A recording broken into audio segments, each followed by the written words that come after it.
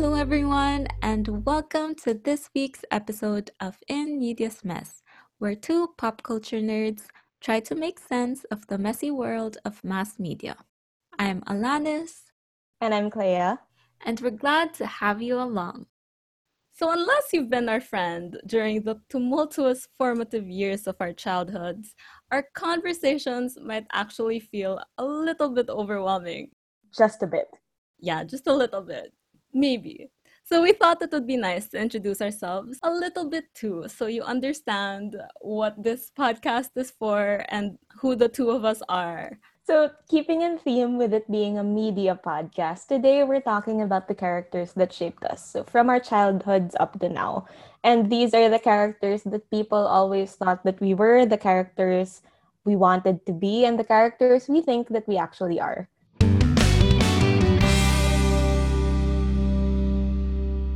So, when you're coming of age, as the films call it, you often look for your identity in different places, I think. And media is definitely one of them. Like you would look for characters that you like or relate to in some way as soon as you start consuming media. But sometimes how you perceive yourself is different from how other people perceive you. People assume you like certain characters or you're like certain characters, even if you're not. I think growing up, I had a lot of people throw random character names at me because for some reason I seemed to remind them of those characters. I got called different names, different characters, but it was always very strange to me because very rarely did I ever identify or resonate with any of the ones that they seemed to associate me with. Right. It's all kind of a face value thing too. But I guess it's also a conversation starter. Like maybe family members, like random titos and titas who are trying to relate to you are the ones that start that conversation, or maybe peers that you're not yet that close to. So they would say, "Oh, you remind me of this and that." And you're kind of like, "Okay, cool," but also kind of confused. So, who was the weirdest character that people thought you were? Well, actually, I don't think I got a lot of weird characters per se. A lot of the ones that I got touted as a kid were based on my hair. So it's more of a weird reason than a weird character. Like as a young kid, I had big, poofy, untamable hair that I tried to tame but could not. People would then say that they're reminded of Hermione or Kim Possible because these characters, part of their imagery is their hair. Around prep, I had a very strange haircut. Everyone was very like Dora the Explorer at me. And generally, I think it was just because I was like a relatively inquisitive child. And also that, because I grew up on Classic Nick, I was speaking very good English. To be fair, I think I was speaking better English than Filipino at that point. Because of that, they were just like, oh, it's so Dora the Explorer or whatever. And it was just like, please stop. Why? Why is this a thing? But the coconut kind of hair is a classic kid haircut too. So I think a lot of people were like you and were called Dora at some point. But then that also makes me question why hair is such a big thing to comment on with kids. Like, couldn't young Emma Watson and I have our untamable hair in peace? But I guess, both Film Hermione and I have gotten over our hair frizz, so maybe it doesn't really matter anymore. Yeah, but actually, I think the character that I was touted as the most would be Hermione Granger. Growing up, I was kind of like boxed very neatly into like the gifted child image. Oh my god, there are collective screams from the internet because they can relate. No, for sure. It was just, I wasn't like overly traumatized by it, but aside from maybe being smart, I didn't feel like there was anything at all within my personality that fit Hermione's. Hermione never resonated with me as much as like a lot of people seem to think it did. I think a part of it is because to the general public, they only really know the Golden Trio. So they kind of assume that every girl that reads Harry Potter loves Hermione. Okay, yeah, that is true. Casual fans will look at Harry Potter fans and try to see where they fit in Harry, Ron, Hermione, and those are the only options. Do you remember any other female character that was as big as Hermione around that time? Because I was trying to think of someone. Probably not, but I would chalk it up to the fact that I don't think anything was as big as Harry Potter. Okay, that's fair. It did dominate a lot of popular culture at the time. Which is probably also a reason why a lot of little girls who read books and kind of did well in school were labeled Hermione Grangers of the time. For me, though, because I didn't read the Harry Potter series early on, I wasn't really impacted by Hermione in that way. And sure, I was kind of bookish, but I didn't think much of the comparisons. Instead, a lot of the characters people related to me were TV characters because I was, and I still am actually, a big TV kid. And I wasn't really shy about my interests either. So the people that people associated with me were characters that I like in the media I like. And I at some point probably role played somehow. So I guess I can't really blame people when they associate certain characters with me. Fair, yeah. But I knew on some level that I didn't think of them as characters that I related to. It was more of the concept of who they were, if that makes sense. One that I still get teased about to this day by friends is Lizzie McGuire. And I was trying to think about it, and I realized I actually don't remember much of the series itself. But the movie I was absolutely obsessed with. And I can recite to you the words from scenes and sing the soundtrack, as in from What Dreams Are Made Of to like Atomic Kittens, The Tide is High. Like I know it all. But yeah, I think I sang a Hilary Duff song in school at some point, and I also used to force my sister to act out the big performance sequence of the film with me. Like I would dress up the two of us with blankets or actual dresses, whatever was available that night, and she'd be Lizzie and I'd be Isabella. So you can tell how interested I was in this film. Like this was a film that I loved. To be fair, I think it was a popular movie for people of our age group at the time, so I think most of us have tried acting that scene out at least once in our lives. But it's definitely interesting how people tend to kind of box you into a character just because they know that you're interested in the show.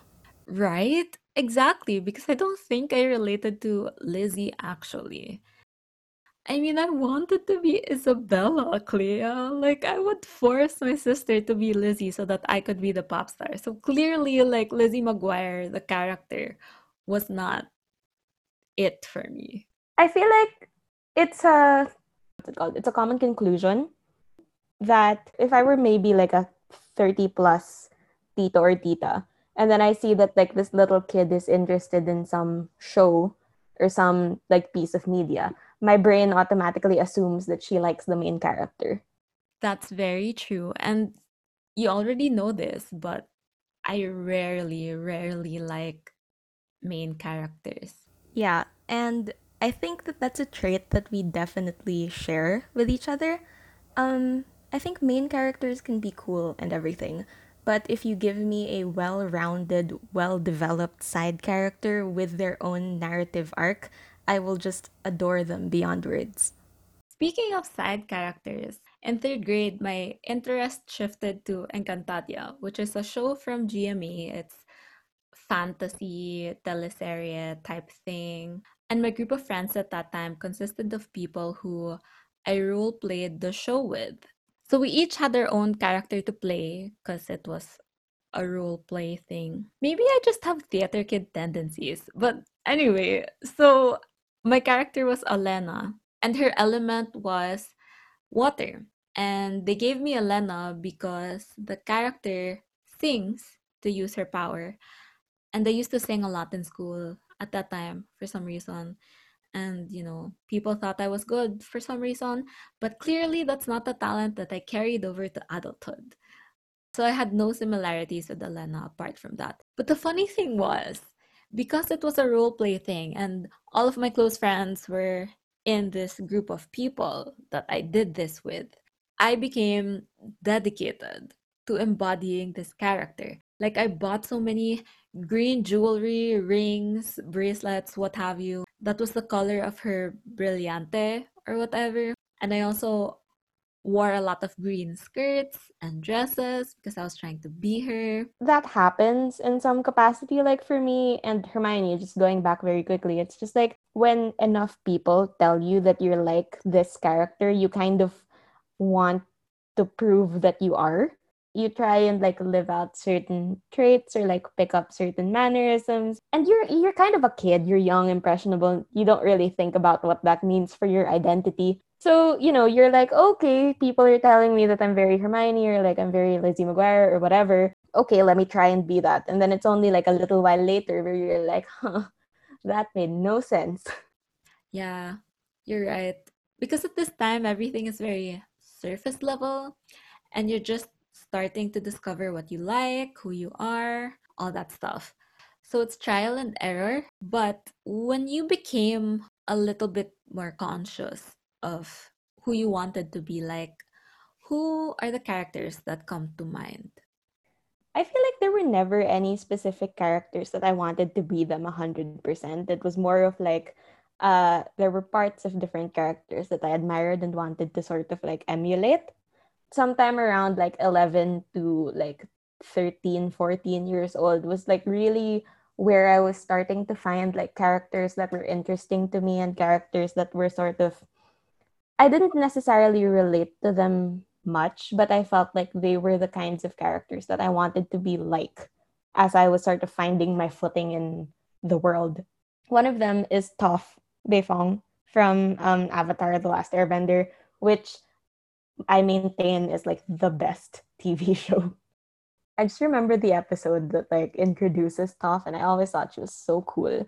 She was always so composed, and she was always so like creative. But also, it was clear from the start that people underestimated her quite a bit. People thought she needed to be taken care of, and people thought that like she couldn't do a whole lot of things because of like a handicap. And her entire arc, it resonated in a very interesting way to show children how there is like a strength in your perceived weaknesses. And I found that really empowering as a kid. And that's why I really, really wanted to be like Toph. What I also found compelling about Toph was that, yes, other people perceived her handicap as a weakness, but she never personally thought of it that way. And to have someone with that mindset and be so self assured at such a young age is so great. It's major. The fact that the show explored it as a way for her to actually get better at her bending was such a big thing to me. It was so interesting to me, genuinely, how the show spun that entire thing. Where, okay, you had like parents and guardians and whatever who thought that, oh, because you were blind, you had to be taken care of, like very heavily to the point that you don't have to do anything ever. But then to have the show and to have her just kind of do that as a nope, I don't need anyone to take care of me, and like being blind has actually helped me get better at what I do was such a big thing. I feel like it helped the confidence of so many kids also who had like something that they needed to get over, whether that was like a specific handicap or just even like shyness or like a stutter or something like that. Now I kind of want to cry thinking about the people who probably looked up to Toph and had her, inspire them in that way so that they can say, I can do this and I'm capable of anything. Oh my God. Taf Mei Fong is an inspiration at any age. It was also very special that she knew that she was the greatest earthbender of all time, but she was very cool with other people not knowing that. To her, it was just, earthbending was a skill, it was a craft, it was a way with which she saw the world. But, she didn't have to be labeled as the greatest of anything. Truly. And that's why she's a well deserved fan favorite. Going off of Avatar, another character that I love and wanted to be like in that universe was Suki. I love Suki. In general, I love female warriors and I love powerful women that don't have to subscribe to that binary of masculine and feminine, and instead they're just themselves, like wherever they may fall on that spectrum, which is so important to me because when you're younger, the binary is so prevalent. Like a lot of adults will try to impose that on you, and you always feel like you have to choose. I think the reason why she's also like a very strong fan favorite is because her character was able to show the strength in femininity with the idea of the Kyoshi warriors in general. It was just they wore their armor was were dresses and they used fans and they had makeup on and like that was totally fine because they could still kick your butt if you tried to cross them. And she makes sure that everyone else, especially other men, Saka, understood that too. And in that sense, she reminds me of another set of characters that I really like, the Halliwell sisters from Charmed. They are also super powerful and they're super badass. They're literally like the most powerful witches. But they also celebrate their femininity and they're happy to put men in their place when they don't understand that they can fight you in heels and or a dress. Shifting gears a little bit, but keeping in the same vein of the concept of, badass warrior women, another character that I wanted to be like and wanted to emulate so badly was Zoe Nightshade from the Percy Jackson series. Now, Zoe Nightshade is just the most amazing character that I have ever had the privilege to read about. You could give me like 17 books about her and I would buy and read them all. She was a side character. She was around for maybe half of a book at most, but she just barreled into the story and stole everyone's hearts. She had an amazing arc for how short it was, I think. And it was so important to me to see such a strong, independent, complex female character who was also feminine and compassionate. Because I think it showed girls that they didn't have to choose to be one or the other. Like they were allowed to be feminine and masculine, to be hard and compassionate. It wasn't an either or. And also, much like the Kyoshi warriors, I was obsessed with the Hunters of Artemis for a very long time because of Miss Zoe Nightshade. Like, women who band together and live in harmony, who don't care about men, where do I sign up? And I cannot tell you how great it was to have a character not be preoccupied with romance and actually prides herself in that choice too. For anyone listening that we aren't able to talk to all that often, I just kind of want to make it clear that we're big shippers. Like, we appreciate relationships and we like romance and all of that. But, like, these feelingsy things, they were just never something that we were particularly preoccupied with ourselves, especially at that time. Right. And everything else I was reading, watching, what have you, was so preoccupied with romance. So, it was just nice and refreshing to have a character like that. Yeah, it was so refreshing to me because like aside from the fact that this is just an amazing female character who you could admire in all sorts of ways, to just have characters who were very blatantly like, oh, we don't care for romance, that's just not something we do. That was such an important message to send to a lot of people who maybe weren't like thinking about romance or who weren't getting crushes. And that was so important to me. I read Percy Jackson around seventh grade. So, hormones. And there was definitely some pressure to like someone. I did feel that pressure when I didn't like anyone. Same. Hard same. And honestly, I feel like a lot of people still have this idea that crushes and romantic feelings are such a necessity when you're growing up. Yeah, and I mean, even as an adult, but that's a whole different discussion. The bottom line is that we love Zoe and the Hunters of Artemis. they really said, you know what? That is not my life's purpose. And that's okay. Absolutely. So I definitely think Zoe was instrumental in my understanding of myself. She's definitely a character that shaped me in the sense that I felt a lot more comfortable embracing the fact that I didn't really care about relationships at that time. And yeah, and again, like what I said, at this age, hormones, everything around you, friends and the media, they start to revolve around the romantic aspect of love, which isn't to say that it's a bad thing or that I automatically hated things that were about that because, this other character I love was very preoccupied with relationships.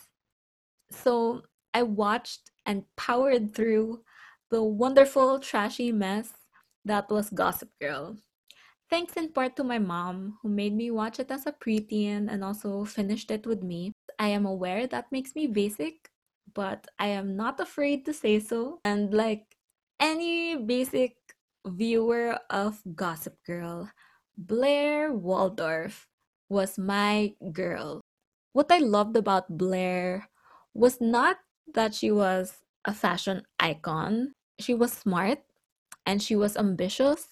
And I had the thing for characters that people would assume are dumb, but are actually incredibly intelligent. But honestly, I think the biggest thing she contributed as a character to me as a person was her impeccable taste. There are so many things that I discovered because I heard her talk about it on the show. That goes from like literature to art to fashion. Like I read Anna Karenina because she said it once and it stuck with me and I was curious and it eventually became one of my favorite classic novels. I actually discovered a lot of good music from Gossip Girl that I still listen to now. That's very true.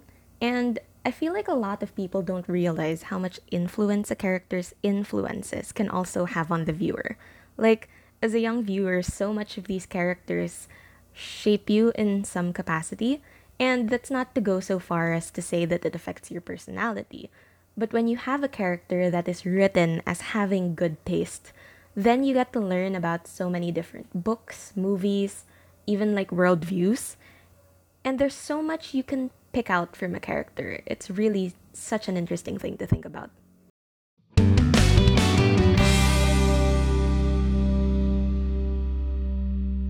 So we've covered characters that people thought we were and characters that we wanted to be like.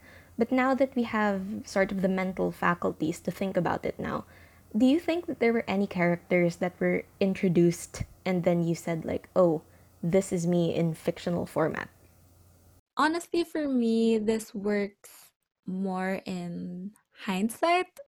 I can't really think of one character that I pinpointed that I felt like was me 100%. One that comes close is Tomoyo from Cardcaptor Sakura. And I did not realize this when I was watching it as a young girl, but because I'm slowly rewatching it with my 11-year-old brother, I'm introducing it to him because he likes it too. It made me laugh when I realized I actually accidentally grew up to be Tomoyo. She likes pretty things, pretty dresses, and dresses up with her best friend. She takes pictures and films people. She's very loyal, um, perceptive, accepting, optimistic, and these are traits that I am happy to say that I have. But yeah, I guess it's just funny that I really did not realize it until I started rewatching it. I think similarly, I was never really able to pinpoint an exact moment where I knew that this character was exactly like me. This thing, like these kinds of things, I realized much later. But going back, I remember reading and watching the Harry Potter series and having, everyone call me Hermione. But in reality, I was never able to fully relate to a Harry Potter character until Luna Lovegood was introduced. Luna is an incredible character, and I can't say that I am her like 100%, but I think there were just so many differences in who she was versus who Hermione was. And those were differences that really mattered to me. Luna was a smart person, she was a Ravenclaw, but that was never really something that she uses to define herself. She was inquisitive, she liked exploring, she liked seeing the world through different lenses, and, she was strange. People thought she was strange, and that was totally fine with her. And I think it's those differences with Hermione's character, no matter how small they were. Those were the differences that in hindsight I realized I was looking for in Hermione. And that was why I could never fully relate to her. Luna was also such a kind character, despite the way she was kind of ostracized for being strange. Growing up, I struggled with kind of finding a balance between being kind and considerate and being tough. And sometimes I felt like kindness was treated like a weakness. So, kind characters resonate with me a lot more. And that's what I love about Luna.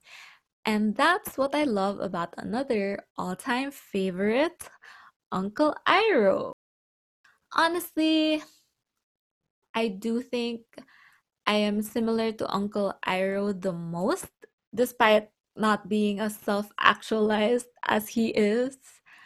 I often call my life right now as being in my Uncle Iroh arc, in that after significant setbacks, I am now trying to live my life and enjoy life and do it with kindness and wisdom, and also lots and lots and lots of tea. And obviously, Uncle Iroh is universally loved and liked and adored. And I'm not saying that I am the same at all or that I deserve the same thing. Like, that's not my point. I just think that we have the same values. And I hope to kind of continue in the same journey and path. The thing that I love about Uncle Iroh is just how much he doesn't let his past define his present or his future. It's a classic case of a character having, having one life and then realizing that this wasn't the life he wanted. And then, actively taking steps to not just change his life, but also to change the course of like the lives of the kids who need direction. It's so nice, honestly, to just have like a wholesome male figure that isn't out to prove his maleness, or it wasn't out to prove anything. Honestly, he was just living his life and just doing his best, and that is exactly what Uncle Arrow brings to the table. And honestly, it's also what this character that I think I'm very much like brings to the table, and that is Percy Jackson. I just feel like I grew up to be so much like Percy, and that he was just a very unassuming, chill person. He was just a dude trying his best. He is this little boy who, you know, was thrown into increasingly stressful and traumatic situations by like the higher ups in his life. And he was just, slogging through and trying his best. And at the end of it, he was just tired. And honestly, same. So it's just, he had been dealt a very strange hand. And he manages to kind of just go through it, just do his best and figure out how to live his life with the cards that he's dealt. And he understands that, like, okay, this is the life I'm living, and nothing's going to happen if I don't make anything happen. So I'm just gonna try and do what I need to do. You know what? I think it's telling that the characters we consider as the ones we have grown to be are characters that are just living their best life. Yeah, because let's be fair, I think that's really all that any of us want for ourselves. Yeah, for sure. Especially as 20 somethings in an increasingly unpredictable and unstable world, it shows how much we've grown to value what we do with our lives and who we want to be, because we went through a lot of growing pains to get to this phase of our lives where we feel we're more like Uncle Iroh and Percy Jackson. This entire discussion, even though it's just us talking about ourselves and talking about how great Avatar The Last Airbender is, I think it has some merit because I think it's fun to get to reflect on characters that we love and appreciate. We come across so many great characters and stories in our lives, and looking back on them and reflecting on them, I think allows us to trace our growth from childhood to adulthood. It helps us see how our understanding of ourselves and the world has changed. We probably would not be the same people that we are today if we did not see the likes of Luna and Suki and Zoe, who have shaped us as people and have shaped our worldview. It's obviously great to have characters like these, to have complex and interesting characters, and to appreciate good storytelling with the media that you consume. But if there's like a singular moral to this podcast episode, it's really just that good stories should be shown to children. Kids learn so much from the media that they consume, and showing them different aspects of the world, different ideas, different worldviews as children, that's just going to allow them to learn more about themselves and the world in a very well balanced way, I would say. And they would understand too that you're allowed to be complex and to contain multitudes. As well as the idea that you don't exist in a vacuum, and that aside from being a complex person, you also live in a complex society. And, how you interact with the world also impacts the world in some capacity. And on that note, thank you so much for spending time with us. We hope that you continue to find wonderful, amazing characters to love and grow with. And we would absolutely love to hear your thoughts about the characters we discussed and your own favorite characters. What do you love about them? How did they influence you? All that great stuff. Continue the conversation with us over at Twitter at InMediasMess, and we will talk to you guys next time.